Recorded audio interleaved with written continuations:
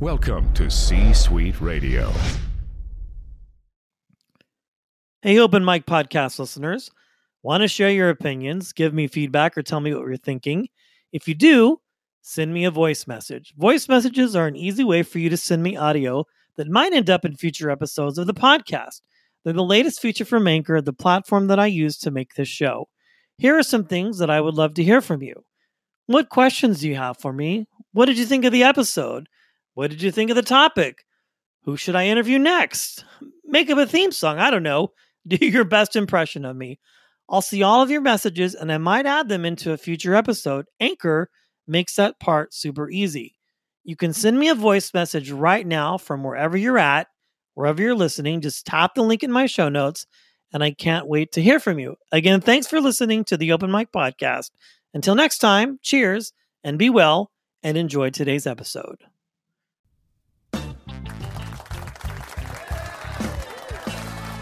It's time for the Open Mic Podcast with your host, Brett Allen. Broadcasting live from the Bay Area studios, here at the Open Mic, no topic is off limits. And of course, you never know who may stop by. So sit back, relax, and enjoy today's show. 3, 2, 1, we're live. What's up, everybody? Welcome into another episode of the Open Mic Podcast. Super excited to be here with you today. We have an amazing guest coming up, Annie Duke. She is the author of Thinking in Bets, Making Smarter Decisions When You Don't Have All the Facts. She's also a retired World Series of Poker champion. She retired back in 2012, and she is joining us on the podcast today. Man, oh man, this is a great conversation. I'm excited for you to give it a listen. Thank you so much for listening in and being a part of the show. Be sure to head over to our website, theopenmicpodcast.net, for all things open mic. Some amazing guests coming up on the show. But without further ado, Annie Duke, welcome into the show. Well, thanks for having me. Well, I am very honored to have you on the podcast. Annie Duke is a retired now, I would say, would be the best way to describe it, professional poker player. And she has written an amazing book. I mentioned it in the intro, Thinking in Bets, Making Smarter Decisions When You Don't Have All the Facts. And I find this book so intriguing. And if you are in business, if you're listening to the show, whatever it is that you're doing, you need to read this book because it's absolutely amazing. And it's provided lots of great things for me at this point. So thank you for writing it. I really do appreciate it. Let's talk about the book. Let's just dive right in and start with why you decided to write this book in particular. So I think generally it really mainly just comes from, I think it's organic to my background. So, I started off my adult life as an academic, and I was studying cognitive science at the University of Pennsylvania. And, I took this really big left turn in my life and became a poker player. And so, and the way that happened was that at the end of graduate school, 5 years in, I actually got sick. And I really needed recuperation time. And I happened to get sick just as I was supposed to be going out for my job talks to become a professor. And so I was going to just take a year to recuperate and then go back, into academics, onto the job market. And that was my plan. But during that year, I needed money. And so I started playing poker during that year, really kind of in order to make ends meet during the meantime. And obviously I ended up playing for 18 years and it took me a long time to get back to academics. But so I sort of end up with this collision of these two paths, right? Sure. The collision of the academic work that I had done in studying cognitive science. And particularly, I was thinking about how people learn, particularly in this case, how kids learn, but really understanding in general how human beings are interacting with the world and with information. And then this real world, fast-paced decision-making problem where you were making these decisions where the quality of your decision and the particular outcome you got were not perfectly linked together. It wasn't like if I make a great decision about a great hand that I have a great result every time. I could win or I could lose. And I could also make very poor decisions about a very poor hand. And it didn't mean that I was going to lose every time. I could win or lose. And what happened was that right around 2002, so this would be like 8 years into my poker career, I got asked by a hedge fund to come speak to their options traders about how this thing that I was doing at the poker table might inform the way that they were thinking about risk. And that was the first time that I in a real explicit way, in a way where I was thinking, like, how can I explain how cognitive science and poker talk to each other? Wow. How they sort of support each other. Now, obviously, I've been thinking about it because I was bringing to bear my academic background onto what I was doing at the poker table, but I wasn't necessarily thinking about that in a super explicit way, and certainly I wasn't thinking explicitly how poker might talk back. Sure. So I thought about that. I gave that talk. That ended up turning into a very big part of my life, giving talks and doing consulting on decision strategy. And now I started thinking about the way that these things speak to each other, actually in both directions. I started teaching poker, thinking about the way that cognitive science would really inform the way that you're thinking about poker. And I wrote a couple of books that were sort of from that frame. But then now I'm doing all this talking about how poker might inform the way that we think about cognitive science, both in terms of the way that you go wrong, the ways that you go wrong and the ways that you might go right. So I think that I ended up writing this book because it organically came out of all of these keynotes that I was doing, all of this consulting I was doing, where I felt like, I don't know, I just kind of felt like I had something to say about it that was unique, because I had this background that was so unique to me. And I felt like I just felt like maybe I could contribute something because of this weird path that I had taken. I think that makes perfect sense. And I have talked to one of your counterparts, Alec Torelli. I'm not sure if you know. Yeah. Okay. So I think your agent actually connected me with him.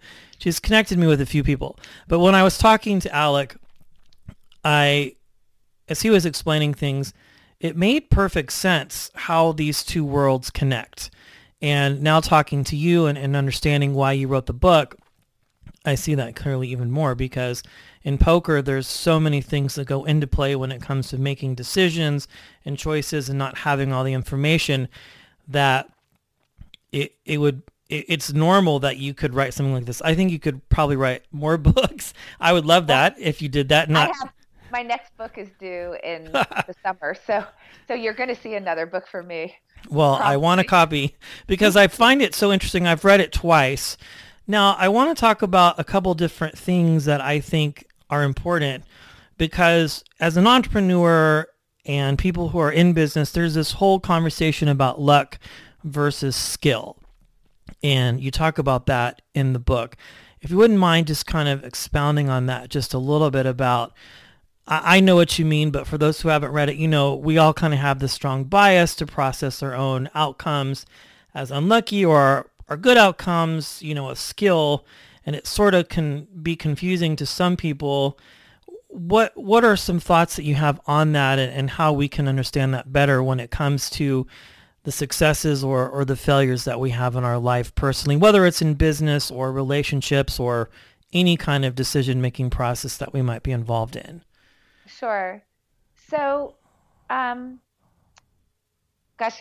a lot of ways into this. So let me try to think about how I can sort of let me give just a broad structure first. Yeah, of course. Then maybe we can dig down. Feel free. From there. So essentially, this is what you can think about in terms of your decision making. Is you make a decision, and obviously that's skill, right? Like you're making a decision. You're trying to figure out which among the options under consideration you're going to choose, and that's an act of skill.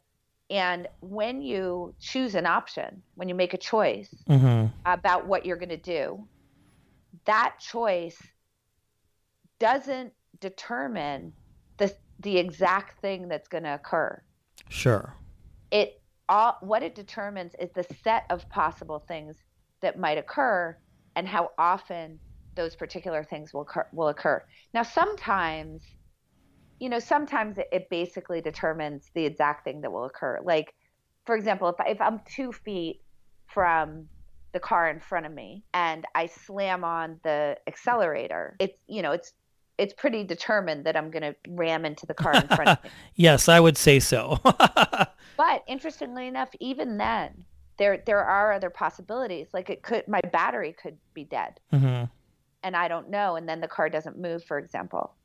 Right? There could be some sort of mechanical difficulty that could cause me not to move forward. I could mistake the gas pedal for the brake pedal or something, right? So even there, it's not 100% of the time that I'm going to slam into the car in front of me. It just happens to be almost all the time, close to approaching 100% of the time that's going to happen. Sure. But for most of the decisions that we make, there's a wider spread of the possibilities. So what we can think about is that we're weighing options, and we choose an option. And when we choose that option, what we've locked in is the set of possibilities. Mm-hmm. And what that set of possibilities looks like. And now there's an intervention of luck at that moment. Wow. So you could think about it like, I don't, if for someone who watches football, once the quarterback releases the ball, right? So they've defined by releasing that ball, and the way that they release it, that's all skill, right? The way that they release that ball, they've defined now the probability of a complete pass, an incomplete pass, or an interception. Mm-hmm. That's what they've now done. And so we could say what the probability of that is. Obviously, the better the pass, the higher probability of a complete pass. The lower the probability of an incomplete pass. The worse the pass, the higher the probability of an interception, for example. The lower the probability of a complete pass. But that's what you've done. But then what actually happens after that point is a matter. That's an intervention of luck from the quarterback's perspective. Sure. Right. So there's all sorts of ways that we can. So like in the simplest sense, if we're thinking about something that's really determined basically all by luck, if I roll a 6-sided dice, when I roll the dice, that I've determined the set of possibilities of where that dice is going to land. It's going to be 1, 2, 3, 4, 5, or 6. And each of those is going to occur 1/6 of the time. And there's an intervention of luck that now determines which of those happens to occur, which is why I can't call the dice. I can't say I'm calling 1 and think that I'm going to get that right 100% of the time, because luck is intervening there and I don't have any control over that. Mm-hmm. Wow. And that kind of transitions into a similar thought process about Pete Carroll and the worst call in history, which you talk about as well. And these two ideas, I think, are synonymous.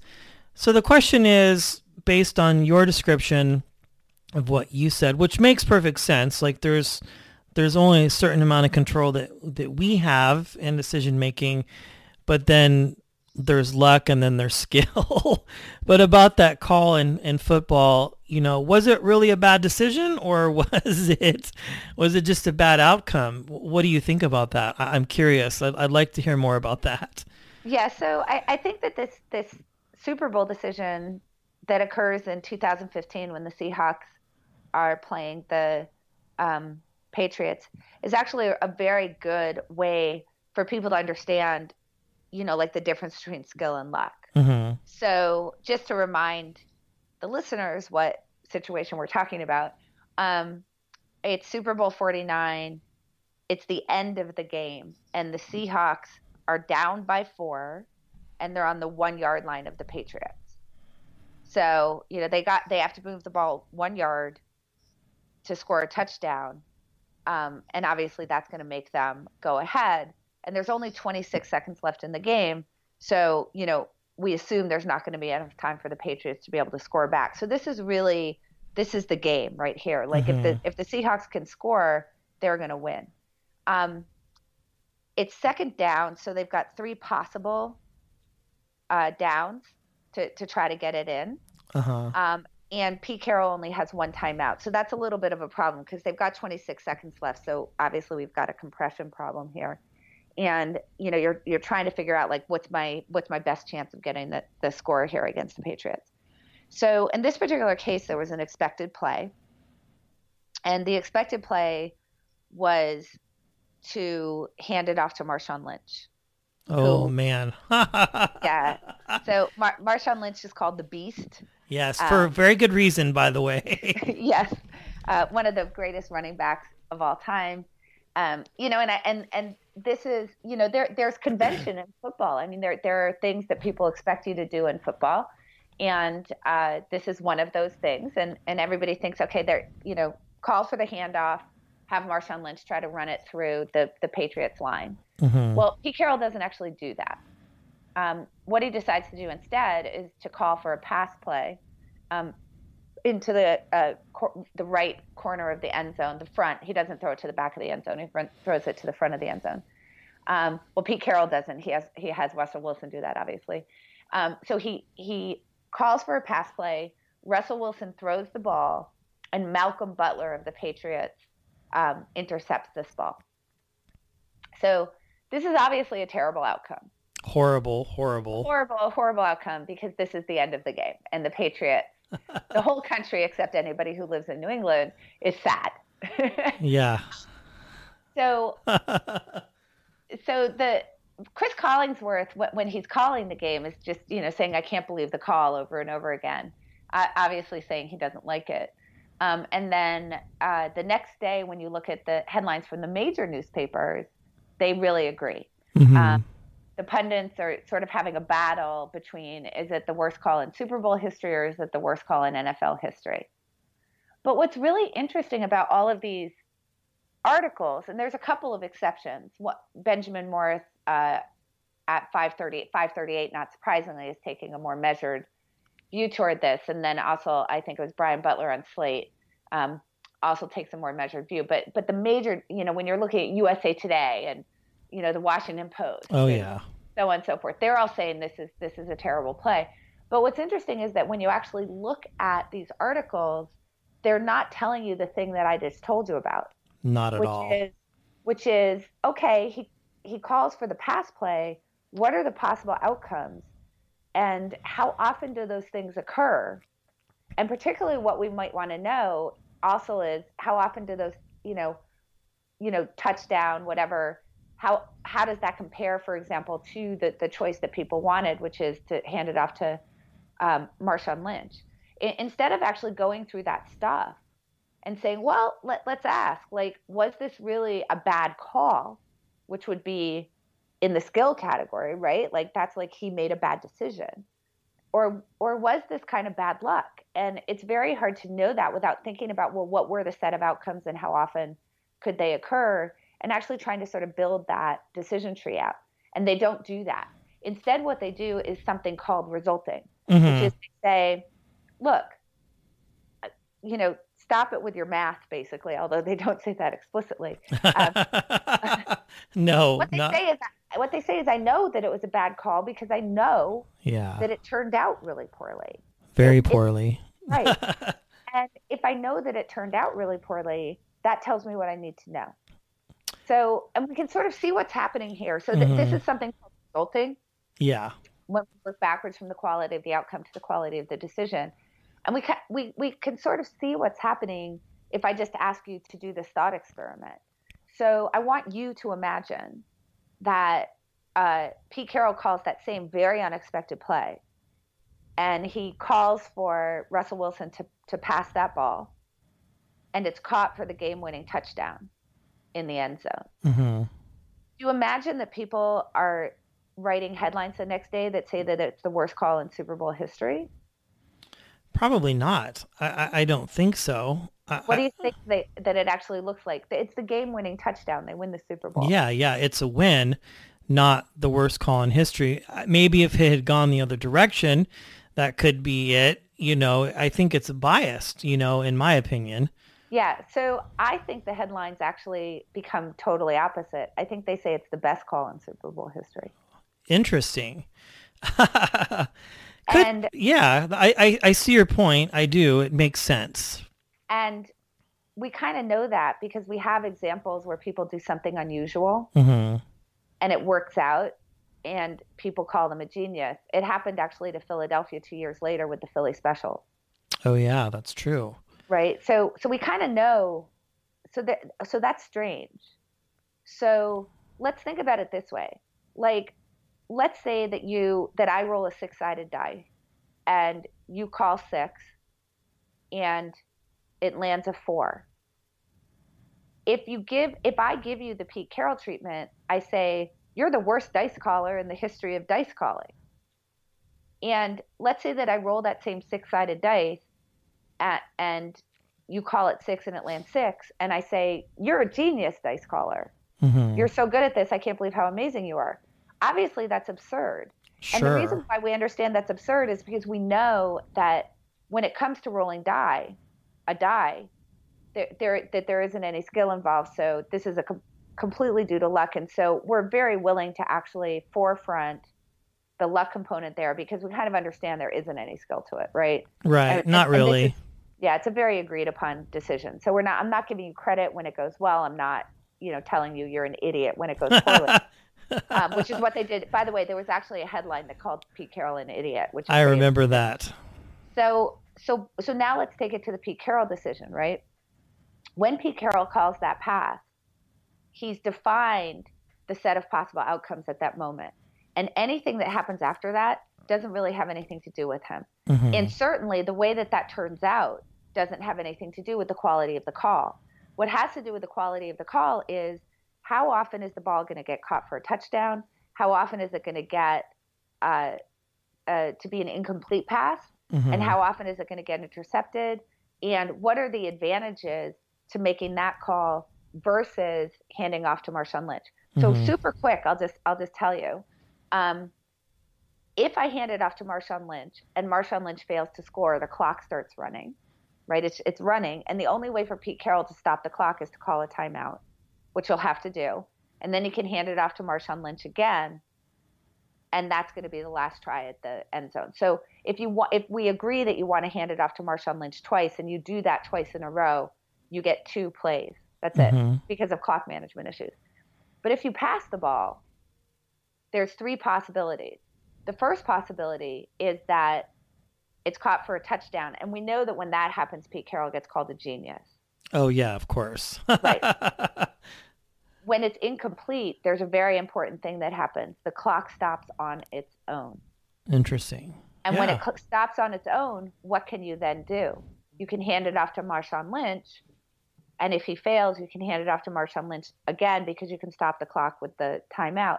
So notice that what we can see now, once we start to actually think about it in terms of not just like, well, it had a bad outcome. We actually start to think about, well, what was the math of that decision? Like, what was going on with that decision? Now what we can see is, oh, that's interesting. If Pete Carroll calls for a pass, he actually gets a chance at Marshawn Lynch twice when most of the time when the play fails, because most of the time that the play fails, it fails as an incomplete pass, which stops the clock. Mm-hmm. Now, there's this tiny little percentage of the time that it's going to end up as an interception. Yeah. So how we now judge the play is we say, what on balance are we getting, for getting 3 tries at the end zone? Mm-hmm. Are we paying too much for that? And right. And the question then becomes, how often is the ball intercepted? So if the ball is intercepted a very small percentage of the time, then it feels like that's a good price to pay to try to get to the end zone 3 times. And if it's intercepted a lot, then maybe we're paying too high a price. So that's what we want to ask is, what's the interception rate? And the interception rate is less than 2%. Wow. That is so technical. My mind is blown. As an outsider, I don't really think about those things, but I find it so interesting, but it makes perfect sense that the two would tie together. Now, you mentioned something about resulting, which I want to touch on that again, because I hadn't heard that term before until I read the book and the whole concept of hindsight bias. Now, can you explain that a little bit? Because I get the idea and the concept, but I would like to hear how you sort of expound on this or develop that thought a little bit, because I'm kind of going through my mind thinking about it saying, well, I've kind of experienced this before a lot. I think every day almost, I should have known better. I don't know whether it's a dating relationship or a business decision. How does that play out in your life, particular, that term hindsight bias?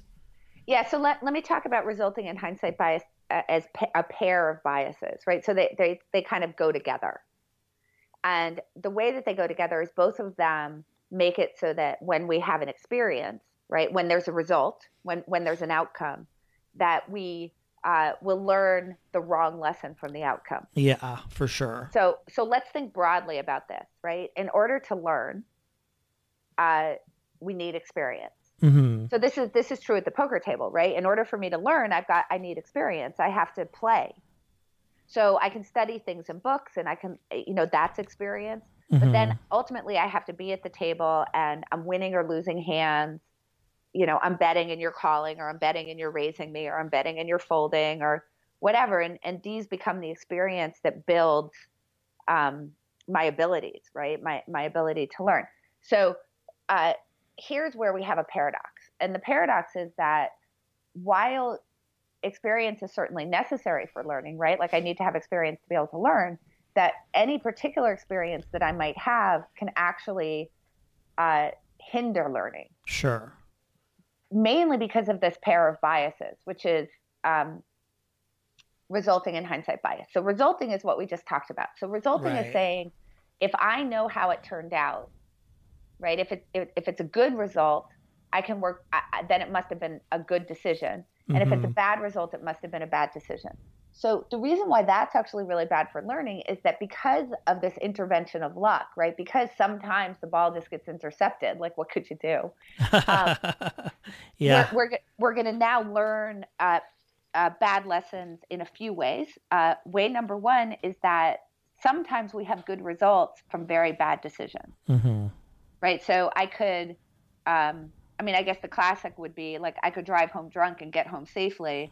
And I have actually heard people say, well, I drive better when I'm drunk. Yeah, I hear that all the time, that is like the most insane thing that you could say. I don't know how it's even possible. Demonstrably not true. Scientifically not true. No. It's just not true.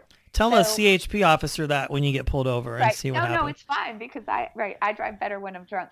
So, but that's classic resulting. It's like basically somebody saying, well, I've gotten home perfectly safely, and so therefore I must be a good driver when I'm drunk. So that's like a classic case where you're learning a very bad lesson from the outcome that you get, right? And we do stuff like that all the time. It's like maybe we have a sales strategy and we happen to close a sale and we're like, I clearly made really great decisions. Well, maybe not. Maybe it was just that person loved your product and it didn't have anything to do with your strategy at all, right? For example, like, so this causes us to reinforce decisions that maybe shouldn't be reinforced when we have a good result. On the flip side, when we have a bad result, we assume, we say it must have been a bad decision. And now all of a sudden people are not passing the ball in Pete Carroll's decision.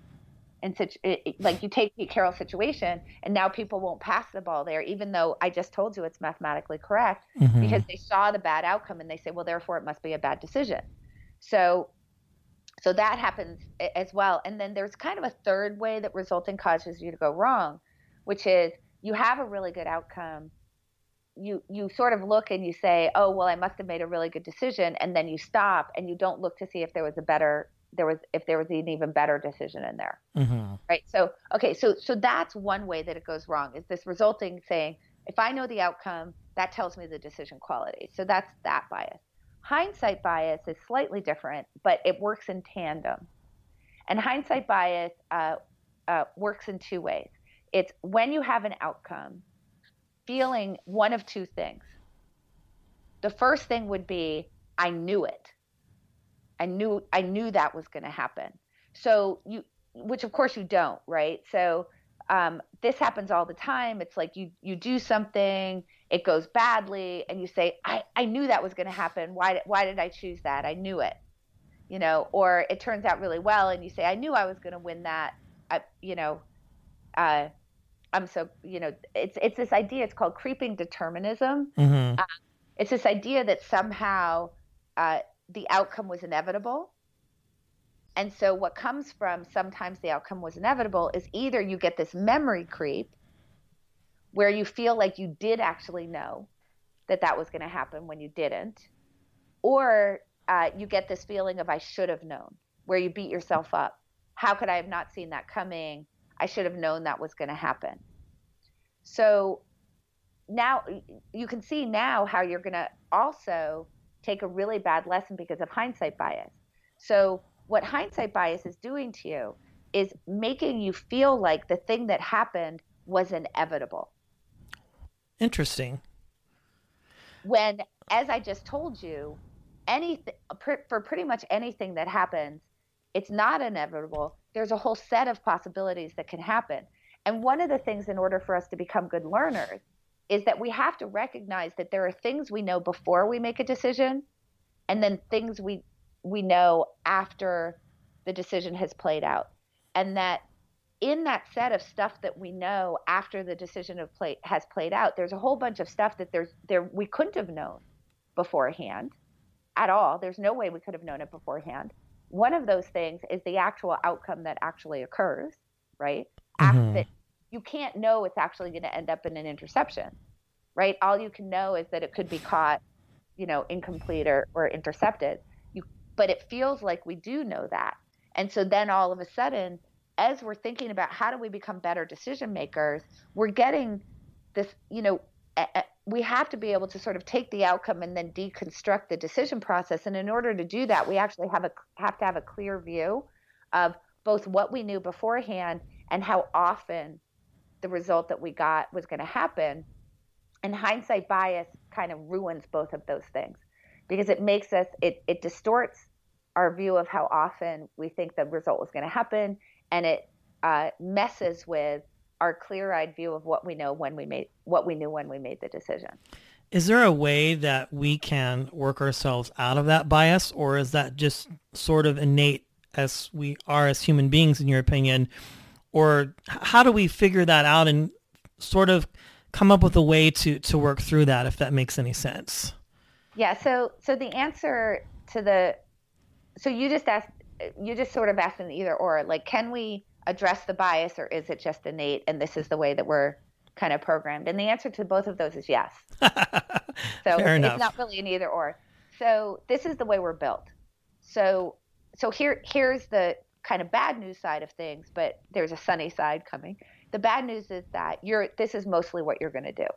So mostly when you get an outcome, this is the way that you're going to process those outcomes. You're going to have a tendency to result, and you're going to have a tendency toward hindsight bias. And this is a pretty strong tendency, and you can show it very reliably in people. The good news is that there are things that you can do to address it.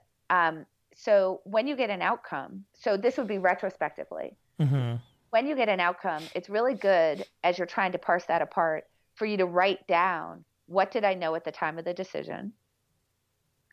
What revealed itself after the fact? And actually write that stuff down, right? So that you can see, like, if all of a sudden somehow, like, how it actually turned out ends up in the list of things you knew beforehand, you should cross that off, but that's silly, right?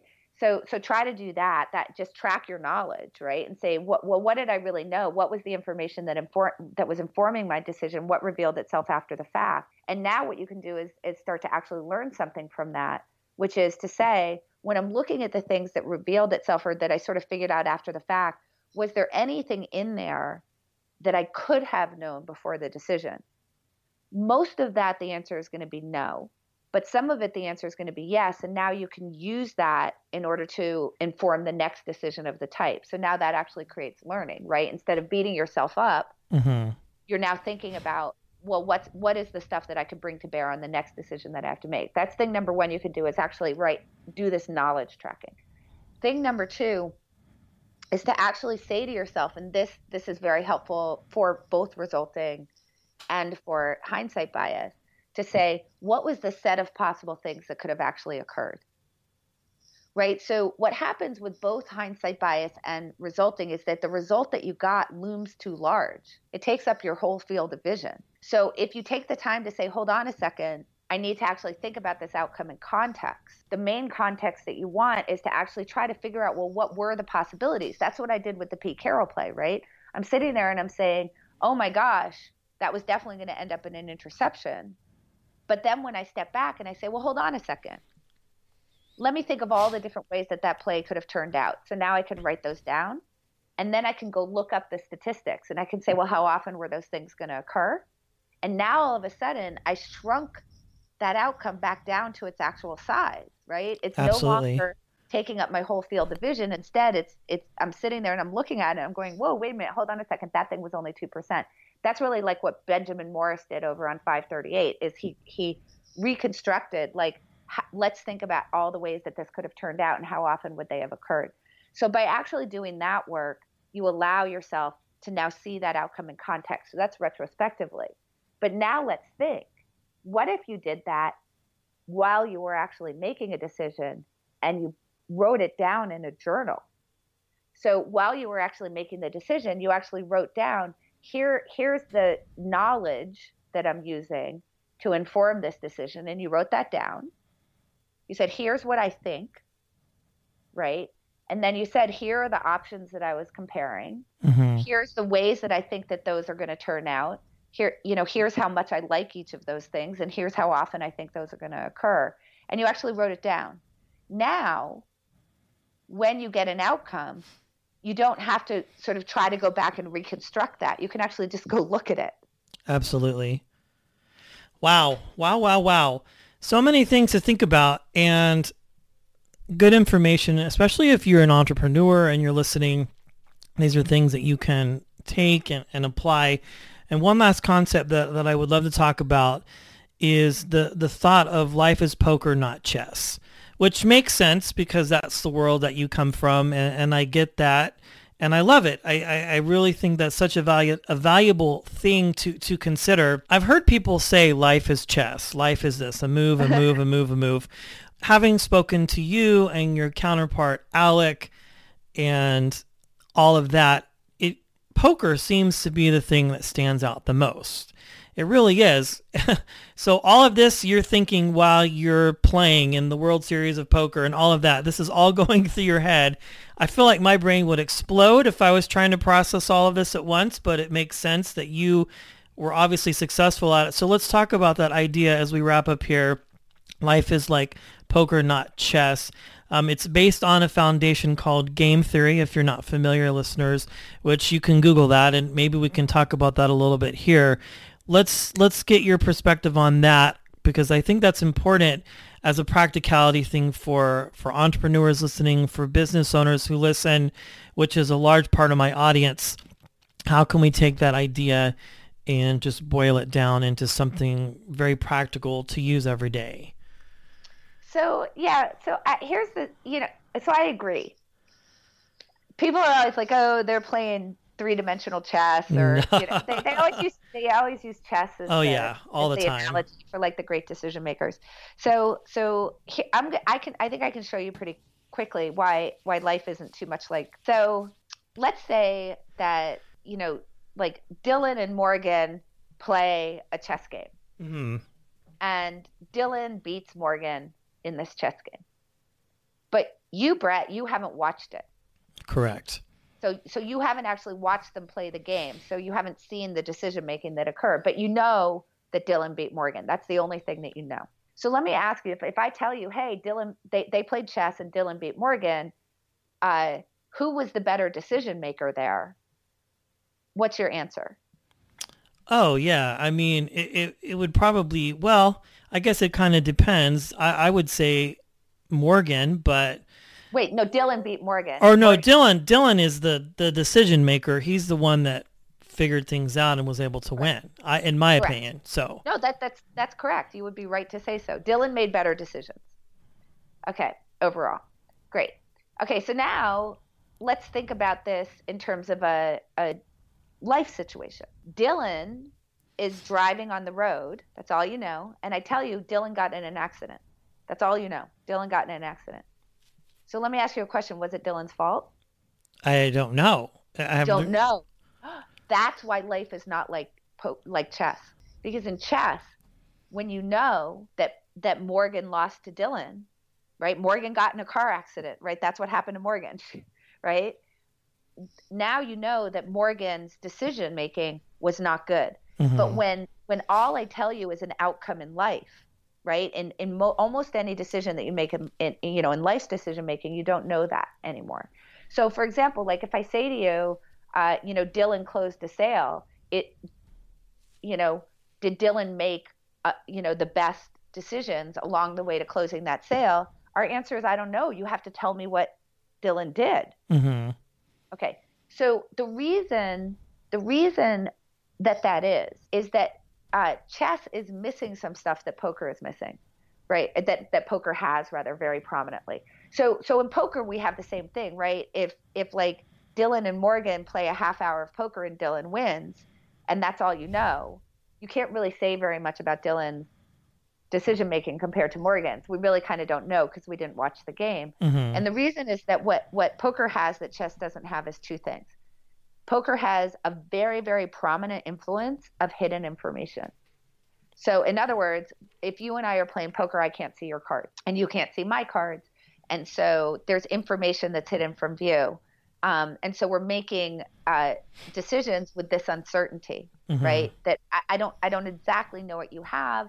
And one would assume that the better player among the two of us is going to be better in the long run at getting closer to what the other person is holding, narrowing down that range a little bit better, but neither of us can know for sure. Mm-hmm. Okay, so that now in chess, obviously, I get to see all of your pieces. What that means is that for any move that I'm contemplating, I can see all the responses that you could possibly make. Mm-hmm. And then given all of those responses that you could possibly make, I can now figure out the response that I would make to your move. And it's all right in front of me. Okay. So that's a difference. And then the second thing that's different between poker and chess is this element of luck. In chess, there isn't this very, very prominent role of luck. Certainly not in the sense that you roll the dice come up, you roll an 11 and now someone takes two of your pawns off the board. In poker, obviously, there is a very prominent influence of luck. I don't have control over the cards that are going to come. Mm-hmm. So what that means is that this connection between decision quality and outcome quality in chess is very, very tightly correlated. If I make good decisions, relative to you, if I make good decisions relative to you, I will win. But in poker, if I make good decisions relative to you, all I can say is I will win in the long run. Mm-hmm. I cannot say I will win in the short run. That's a lot more like life's decisions. Now, getting to game theory is the study of decision-making under uncertainty, and specifically these two types of uncertainty: hidden information, where there's information asymmetry. We don't know stuff. We don't have perfect information, mm-hmm. and also luck. And the fact that poker happens to really sort of sound a lot like this game theory is not accidental, because the person who really developed game theory, that framework, whose name is John von Neumann, based the mathematics of game theory on a simplified version of poker. He was asked by a colleague of his, Jacob Bernofsky, why didn't you base this on chess? For the reason that everybody thinks, right? Like we do say, they're playing 7 levels deep at chess or whatever. They're, 3-dimensional chess. So he said, game theory is interesting. It's a very interesting framework that you've developed, but why didn't you base it on chess? And von Neumann's response was basically, chess isn't a game. It's really, he said it's really kind of a computing power problem, right? That mm-hmm. I could see that maybe. Right. That if I have a really powerful computer, the computer could figure out all possible moves to the end of the game. Yeah. And I think, if you're playing chess online, I think it kind of does that in a way. Right. Or even poker. Well, I don't know if it's the same, but I've never played online poker, so I can't speak to that. But I've played online chess, so I could see how that could make sense. Wow. So interesting. So interesting. So what we want to just recognize is that I think that one of the problems that we have as decision makers is that we are uncomfortable with this uncertainty. Mm-hmm. I think that we want things to make sense. I think that we want outcomes to not be random. Mm-hmm. We want to be able to know why something happened the way that it did, for Mm-hmm. sure. I think that we don't like really thinking about the fact that, in some ways our lives are not our own responsibility. I mean, when you look at particularly when you're talking about like business, for example, or startups, right? And who are all the books written about, right? They're all written by the startups that survived. And then everybody's saying, well, if I do the things that those startup people did, then I'll definitely be successful. And that's a really good example of the backgrounding of luck Mm-hmm. and the foregrounding of skill.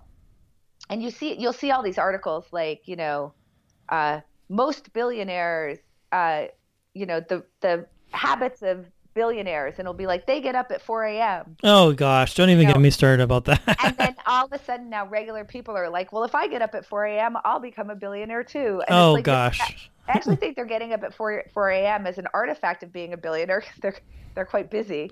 But Yeah. Get sleep. That would be good. But I think that this is a problem. And what we're not looking at is for every startup that succeeds, there's stuff that they did well and stuff they did poorly. Right. And places they got lucky and places they got unlucky. We know that if they succeeded, they had more good luck than bad luck. That's the thing that we know. But we know that some of that was just some stuff broke their way. Yeah, of course. Yeah. But when you look at the writing about it, nobody talks about the stuff that broke their way. No. Right? But when you look at the startups that failed, it's the same thing. They made some good decisions. They made some bad decisions. Some stuff broke their way. Some stuff didn't break their way.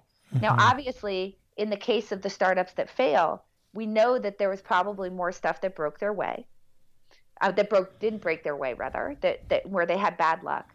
And we know that among the startups that failed, there are some where it was more due to, bad decisions.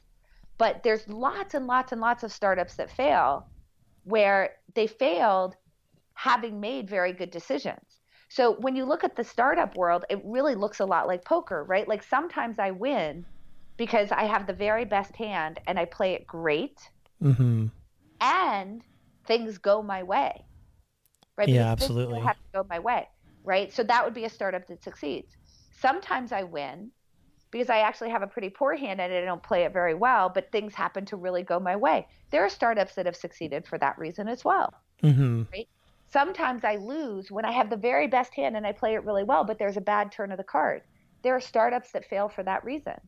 And sometimes I lose because I have a pretty poor hand and I play it very poorly, and I also in there don't happen to get lucky, right?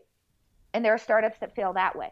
So we know that all four possibilities are true, but what do we read about? All we read about is the startups that succeeded. Yeah. And all we read about is how they had a great hand and they played it amazing. Right. And I'm just sitting here thinking as you're talking, if I watched all of your tournaments on TV and you wrote a book on poker and how you were so successful, if I followed all that to the T, there is no guarantee that I would be able to replicate your success or another Zuckerberg or whoever that created this and whoever that created that. So I think that's a very valid point. And I think that those are some good concepts for us to keep in mind, because you're right. You read about all the positive stuff, but they're all the bad stuff. I liked your comment about the 4 a.m. thing. That's that's not necessarily right. What made them rich, is that they got up at 4 a.m. No, that may be an artifact of, that could be something that came afterwards. But like we can think about it really simply this way. I mean, just in terms of the influence of luck, right?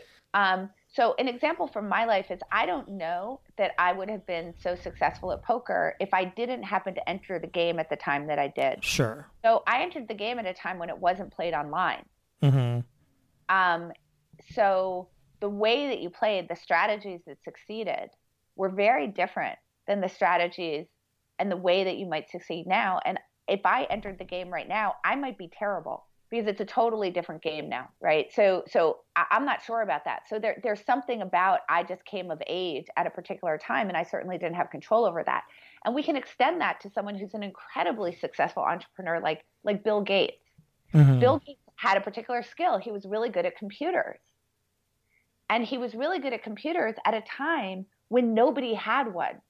They weren't ubiquitous. Like everybody wasn't sitting here with their laptop. Everybody didn't have a phone. You know, it was like you had a phone that was plugged into a wall by a cord. And the people who were doing computers at that time were like, they were either, you know, you either had those huge computers that would look at a university or at IBM that literally took up a whole room, mm-hmm. right? And they had, you know, punch cards or like vacuum tubes and stuff, right? Or there were people who were starting to like build computers by a kit. And Bill Gates happened to come of age at a time when this thing that he was really good at was something that hadn't been leveraged yet, right? It hadn't been scaled yet. Mm-hmm. It hadn't gotten into everybody's hands. Now, what if he came of age now?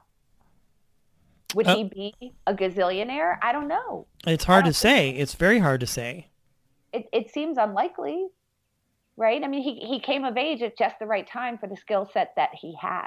So, and by the way, if you had him go and do that again, right? If you reran it, if you said, let's start fresh. Remember, there were other people who were obviously tinkering around with computers. If you start fresh, he might, you know, maybe the ball gets caught this time, or maybe it gets intercepted this time. Like if you did it fresh, it's not guaranteed that he ends up building Microsoft. No, not at all.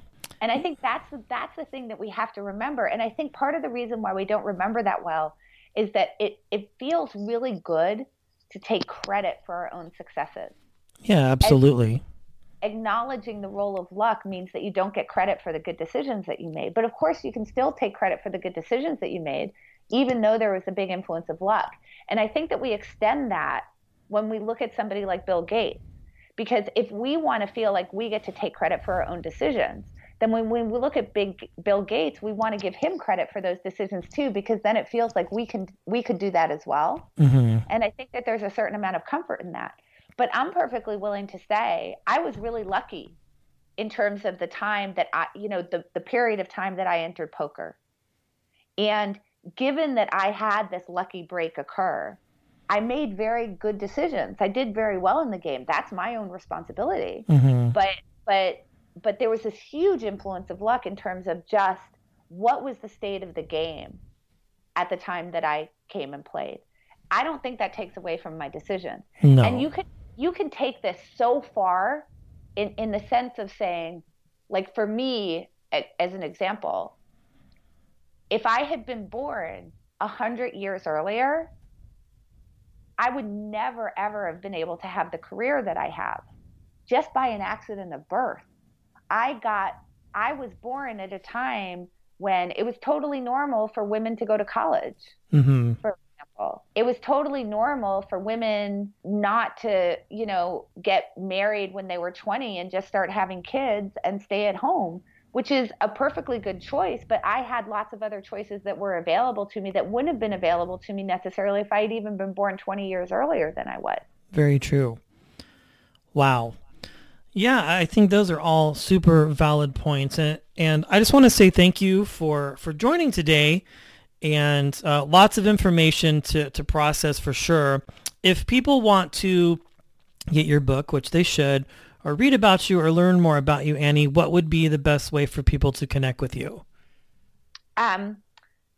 So thanks for asking that. I appreciate that. And I really do like to hear from people who have read my book or listened to me or whatever it might be. So I hope that people will take advantage of the information I'm about to give.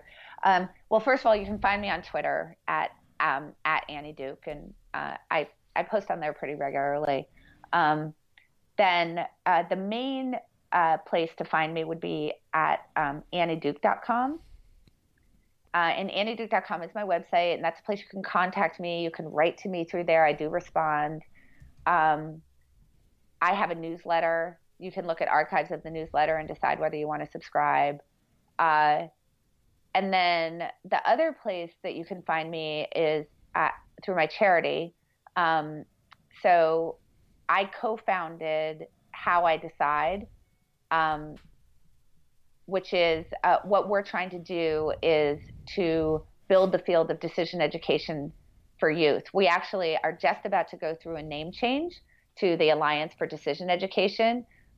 Whether you type in How I Decide or the Alliance for Decision Education, you'll be able to find us either way. And what we're trying to do is basically say this type of way of thinking about the world, that the education around making decisions, that I think people in business are starting to really read a lot in this space through, like, Daniel Kahneman, Thinking Fast and Slow, and reading Michael Mabuson's work, or Phil Tetlock's work, or Dan Ariely, or Richard Thaler, or Cass Sunstein. I think there's so much work that's the Heath brothers, for example. I mean, I could go on and on. There's so much work in this space. They're starting to read resources like Farnham Street and really understand that decision making is really important. And a lot of businesses are bringing in like behavioral units, but this isn't in our K through 12 education at all. Mm-hmm. It doesn't exist. And we feel like this is really important, all the way from understanding when are you calm enough to make a decision, to habit formation and how do we think about our own habits, to decision biases, and how do we really think about our own thinking, how do we process information, how do we figure out what's true and not true, to probabilistic thinking. And we think this should be taught in every single school, and that's what we're trying to do. So I hope people will really check out that. Well, thank you, Annie, for being a part of the show, and all of her information will be available in our show notes. Annie, thank you for joining me today. I really do appreciate your time. All right. Well, thank you so much. And thank you. This was really fun. All right, everybody. Thank you. Thank you. Thank you. This was a fun episode. I hope you enjoyed it and benefit from it as well. Be sure to pick up Annie's book. All of that information will be available in the show notes, how you can contact her. I highly recommend it. I again tell you she will respond. Have a good weekend, everybody.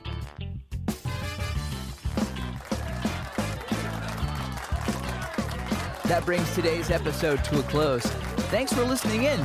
If you enjoyed today's episode, head over to Apple Podcasts and leave us a kind rating and review. It really does help. Until next time, cheers and be well.